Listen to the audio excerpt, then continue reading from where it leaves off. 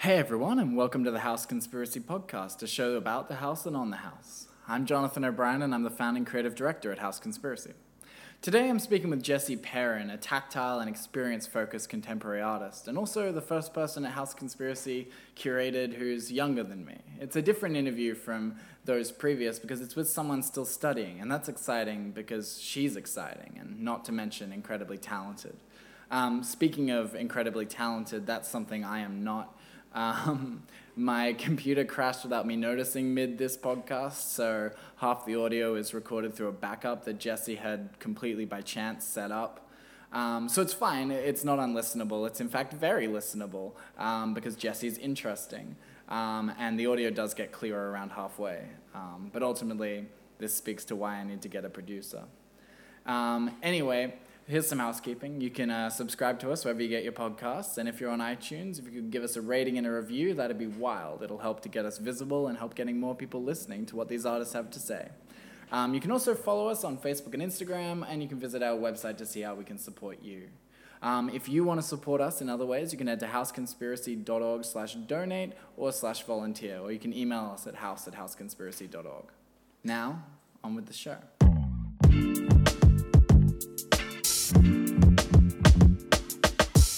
Jessie Perrin's studio has changed a fair bit over the residency. For the longest time, the edges of a paint-covered drop sheet poked out from her doorway, and her room was full of yarn of all colors and was the busiest a room has ever been at House Conspiracy, at least since renovations. But Jessie works, and she started uni again recently, and she's still undertaking her residency with gusto. She's in the space a lot, and she's always knitting and purling and knitting and purling and knitting and purling, and one afternoon she even tried to teach me, as is referenced in this interview, though to very little avail. It was a Friday arvo, and I was putting off spreadsheets. Turns out I'm much better at spreadsheets.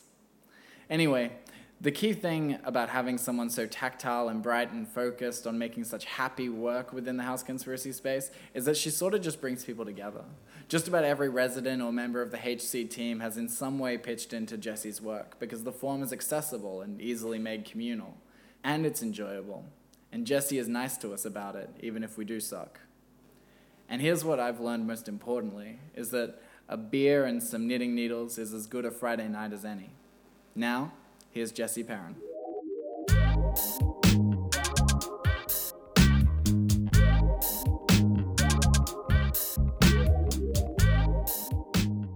Alright, cool. So you are here at House Conspiracy. Yes. You made one of your pieces in your application is just like launch straight into it. Is Hairbrush, and you just said it took a long time. It took forever. What was the process there, and sort of? I collected my hair over a period of maybe 3-4 months. I used to have really long hair, like down to my hips, which I actually cut off for performance work. I collected my hair from my hairbrush for 3-4 months and just sewed each individual strand to the hairbrush, and that's the work came about. So, why the durational stuff? Why the duration there? Like, why not just go purchase hair? Like, what is it that makes it significant about the time, or is it about time, or is it about it being attached to you, an expression of you? It's more being an expression of me, I suppose, and it's more like the texture, I suppose, like materiality is like a definite focus in my practice for sure. And I suppose it's just that element of discomfort that viewers get when they actually look at the work, and it's like, hang on, there's something off about that, but it works. Yeah. Yeah, and it does work, because it is creepy. Hey, so you've been here for a couple of weeks, and you're working on a piece called Euphoric Hue, yeah? Yeah. What's the process of being in the house been like for you? It's been really good, like as opposed to working at home in my makeshift studio. I've got like my own private space, so I can really just have everything everywhere. And What's your studio at home like? It's pretty much because I share a house with 4 other people, so it's basically my room or the lounge room, and everyone's stepping over my stuff. I'm like, oh, I'm sorry, I'm an artist. I don't mean to get in the way, but yeah, no, it's been really good just to like move away and just, have my work just everywhere I need it to be. It's kind of organised and just not getting in anyone's way really. Yeah. Because you're one of the very few artists who sort of come into the space, well, who's applied with an idea for the space, and you've pretty much been seeing the same idea through from your application to now. So and obviously then you go into Hairbrush, which is quite a long-term planned out piece of art. Are you a planner in terms of your art? Are you methodical? So I'll come up with this really, really insane idea, I suppose, and it'll be over ambitious. As we discussed earlier, I wanted to fill a room with these organic forms that I handed, but that then condensed to maybe a wall, and then I was like, oh no, now I've got 2 weeks, and I had to cut that in half, and I'm like, no, I'm only going to get half of that done. And it's I plan it to be ambitious, so I get the work done, or as much of the work done as possible, and I've always got that plan to return to, so it's always a work in progress. So I suppose I'm a planner in that sense, but if it goes on another tangent, it kind of does still go back to the original idea, if that makes sense. You've got a sort of marking point where you're jumping back to. Do you ever find sort of emergent artworks in your practice? Does stuff just happen regularly? So this work alone spurred on a million ideas from another project. So this one in particular is part of a series called Reticulum that I'm working on, which is a series that kind of appeals to a range of different human emotions, I suppose. So I want to play with knitting with different raw materials, maybe wire, or I'm working on with zip ties at the moment, which is really different. To try and play with people's senses. I want people to touch my work, And for it to be tactile, like you were saying earlier. Are you knitting with the zip ties, or are you just sort of chaining them together? Chaining them together to make it sort of reminiscent of a basic knitting pattern, really, Okay, so you're not knitting and purling thick plastic? No. I feel like that would be tedious, so. Yeah, that'd be awful. That would be worse than trying to teach me to knit. That was fun, it was good.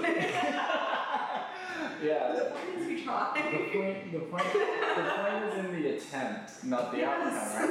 It's all about the process. It's what I tell myself. This work's called Euphoric Hue, and where does it come from? Where does the idea come from? What is the work? So what I find at the moment is in contemporary art, everything's just taken too seriously. It's just really adhering to that stereotype where, I suppose contemporary art has to have a meaning behind it. Everyone's always looking for this political response or this really intense argument. Whereas I want to step back from that. So Euphoric Hues are really benevolent sort of work. It appeals to people's emotions. So really, if you look at the work and it makes you feel happy, I've achieved my goal. There's nothing underlying. It's literally if you feel happy, great, I'm happy.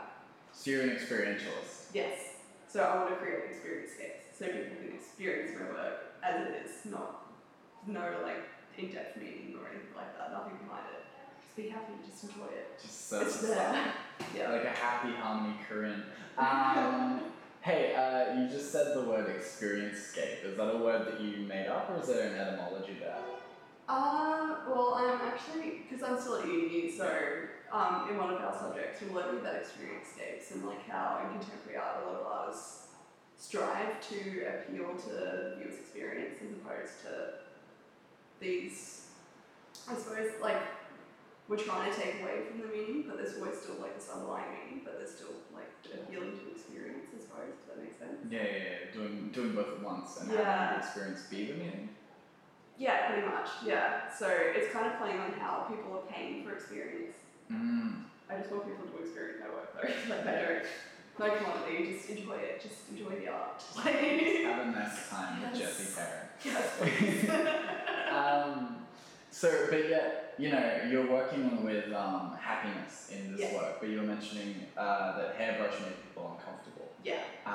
So you're not primarily focused on happiness. Why happiness this time around?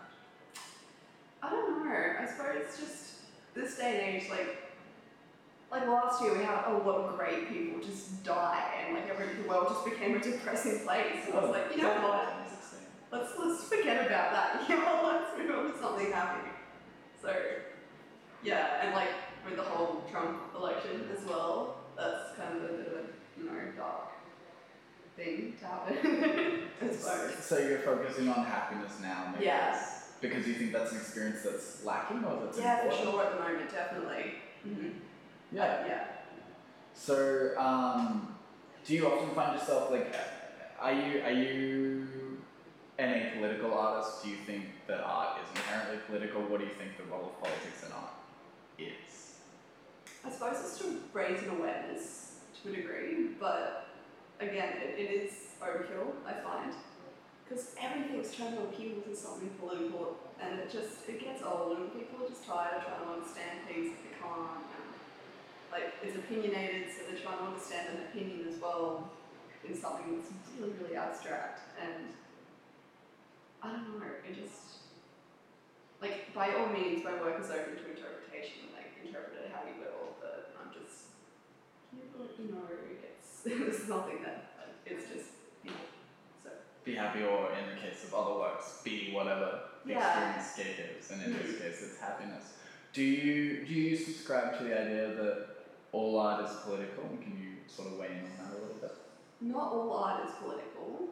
There are some artists who attempt to like do what I'm doing, but it is because like the majority is, I find, quite political, and there's always this underlying meaning, and it just becomes overly conceptual. But no, there are for sure artists out there. Like I've been looking at Hiromi Tango. Mm-hmm. She's one of my favorite artists for sure. She creates these massive like installations. She gets the community, which she's like exhibiting, involved, and gets them along to help her make the work, as well as find out what their interests are, and she appeals to like their audience directly. Mm-hmm. And it's literally like she'll have a narrative behind it, but it's literally just pure experience. Like, come get involved, immerse yourself in this creation that I've made along with the community, and just have a good time. Yeah. So, but isn't that sort of play with community and whatnot? Isn't there an inherent politics there, or do you think that's separate? I think it's separate. Okay. Yeah. I reckon it's separate. Like she's got narratives more so than political stances. Mm. So they tell stories of her and her involvement with the community, as opposed to, I don't know, a political argument, like save the trees, or like Donald Trump sucks, or like something like that.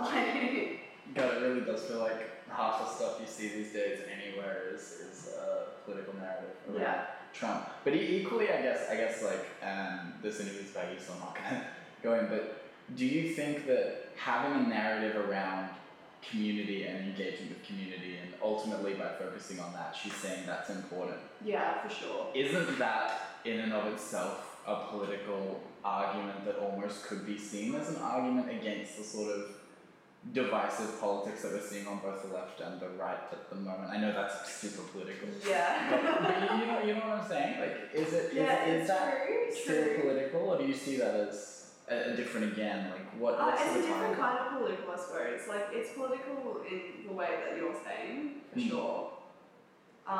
But it's more playful, if anything. It's not so intense. Like, I'm raising awareness for the amount of animals that are slaughtered each day, or I'm raising awareness for, right. I don't know, something really, really in depth. Like, it's not as intense. It's more relaxed, I find. No, I think I understand what you're saying. You're saying that her work is different because rather than about engaging with an issue, she's engaging with an experience. Yeah. And so, even though the experience may be an issue, and equally issues may be experienced elsewhere, there's a difference in the intent?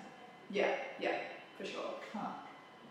Yeah, okay. That's really interesting. So, you obviously moved through experience a lot, and one of the experiences that you did was your performance work, which was on Tidal, where you cut off all your hair.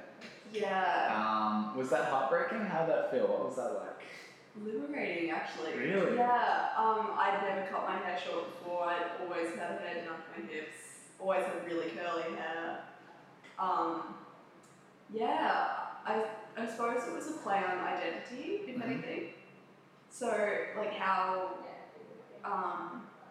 the removal of one's hair can just alter someone's appearance entirely, and I suppose change them. Like, as weird as it sounds, I feel stronger because it was like a weight was lifted, like both physically as well as metaphorically, off my shoulders. Like, yeah, it's a really weird kind of feeling. I don't know.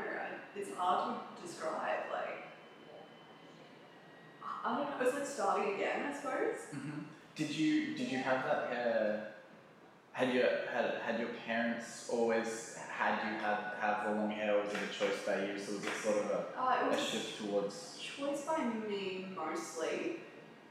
Yeah, I just never wanted to cut my hair. My parents were open, like, if you want to, you can. Like, it's not. I'm not gonna disown you for it, but I don't know. It took 19 years to be like, you know what? I'm gonna do it. I'm gonna get rid of it. It's about time. It's time for a change. Let's do it.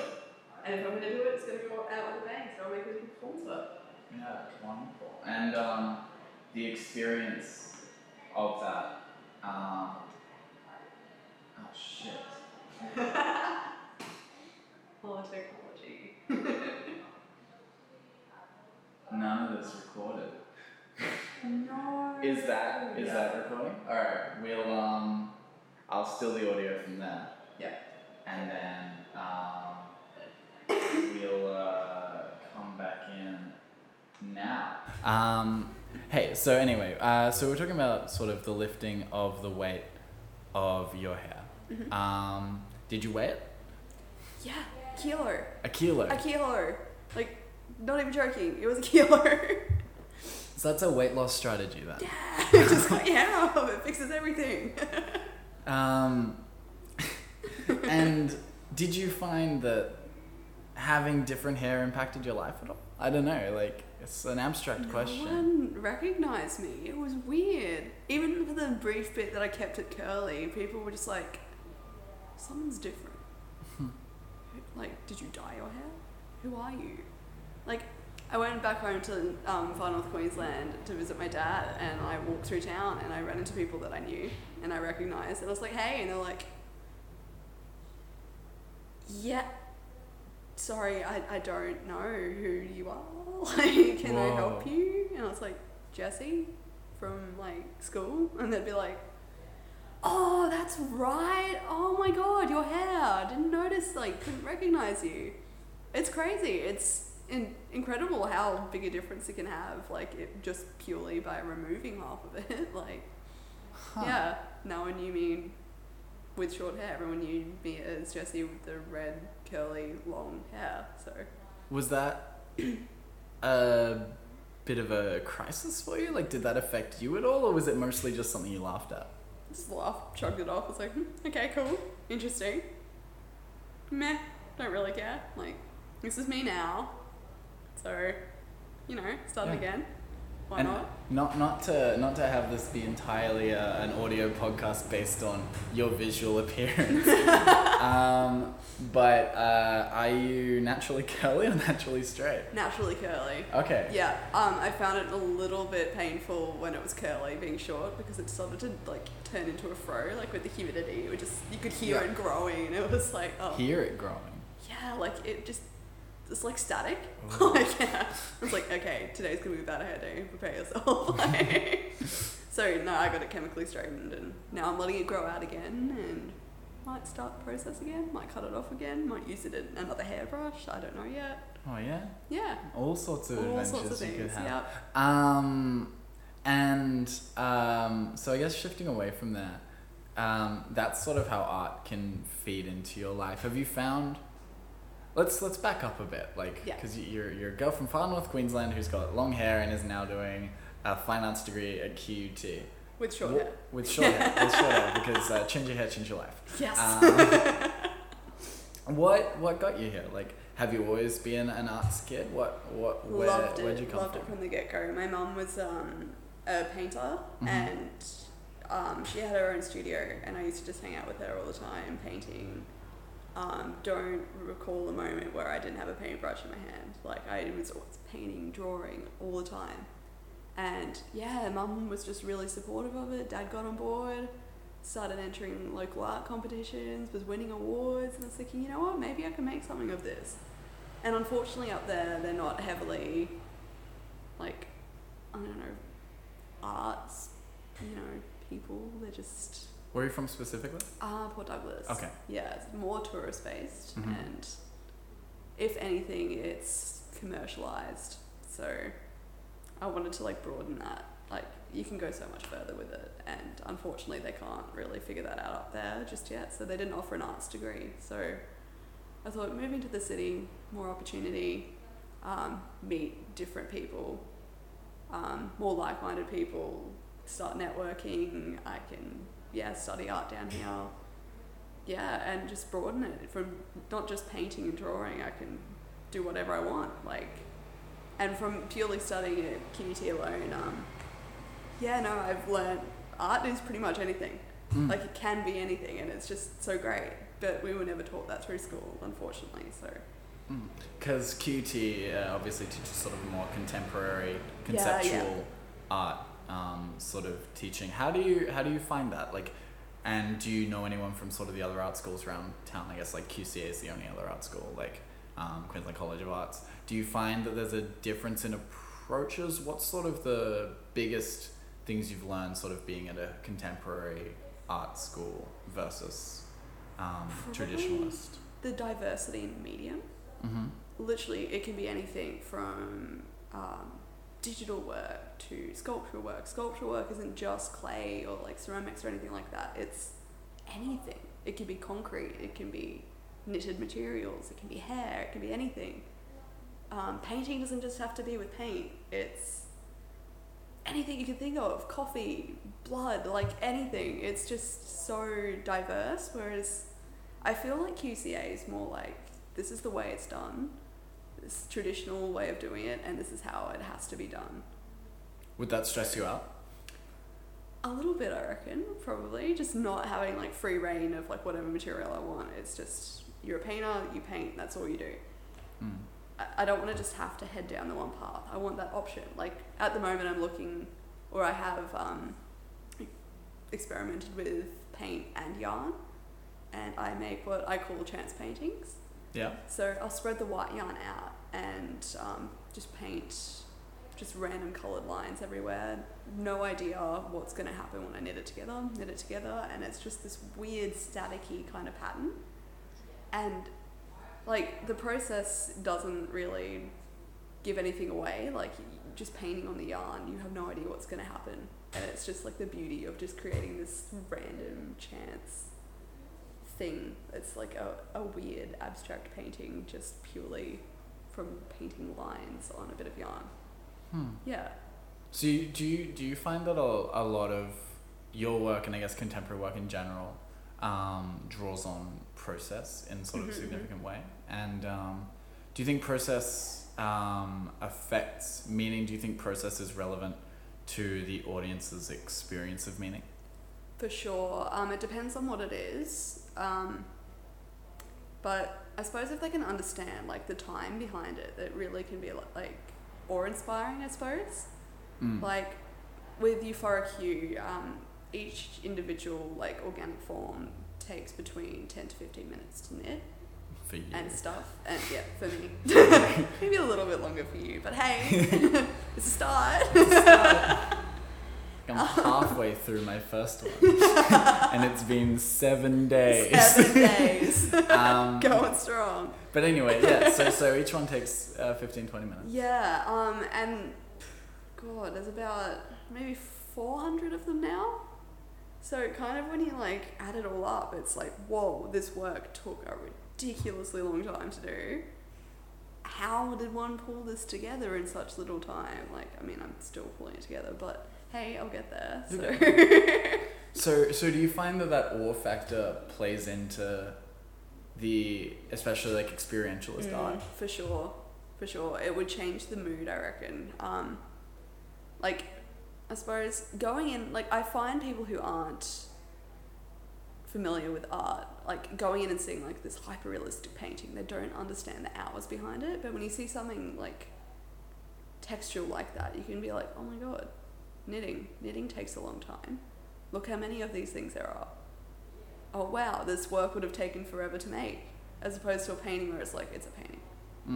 When in reality, a hyper-realistic painting of a large scale would have taken about the same length of time as what I'm doing at the moment. Yeah. So it's like painting is a very, I would say, accessible form, right? Yeah, for sure. But you're saying sort of that the significance of your textile sort of process of knitting is that it's an accessible process. Everyone understands the tactileness of it, and that affects sort of how... They have some sort of understanding. Yeah. Everyone has a grandma who's, I'll make you a scarf. Yeah, for sure. And they watch the process and they're like, how are you doing that? Like, it just looks so fiddly. It would take me forever to do that. Whereas with painting, you have to actually either be living with an artist or an artist yourself to really be like, that would have taken forever. Like, you know what I mean? Yeah, and it's different because I guess like going back to sort of conceptual works that like have a lot of meaning behind them and are very abstract, often look like, you know, there's that whole thing, oh, it's just 2 dots on a canvas. Anyone could have done that one. And it's like to a degree, blah, blah, blah. We could talk about that forever. But I'm sure we'd agree, so it wouldn't be a very interesting conversation. But the actual process of making that work is definitely, in terms of the physical process, shorter than whatever you're doing. Yeah. Like they might have thought about it for as long as you've spent knitting, it's got this really in-depth, like, conceptual thing, but it's not impressive. No, yeah. Yeah, it's not like as impressive as a few hundred. Like, it's not like, look at the thing that I made. It's more like, look at the thing I was thinking. So yeah, and how I've expressed it. Yeah. Right. So yeah, sure. So that's process work. Yeah, which is one of the things that's obviously been super interesting about this this project is watching you guys come in and do your processes. And they're all so diverse. So diverse. Yeah. And having at the showcases, I think it worked really well at Open House 1, having people's processes around the space. So I'm hoping that there'll be something of that again this time around. But yeah, your open house is coming up on this Friday, March 17th. And it is called Euphoric Hue. Yeah. Euphoric Hue. Yes, as Lewis will have it. as Lewis Holmes, our a logistics director who can't read. Or tries to. Yeah, he only reads legalese. Hey, thanks for the chat, Jessie. No problem. Thank you. Thanks for listening to the House Conspiracy podcast recorded at House Conspiracy.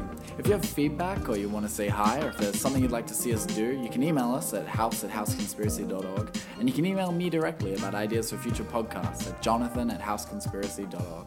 You can also support us by becoming a member or by donating to us at houseconspiracy.org/donate. See you next time.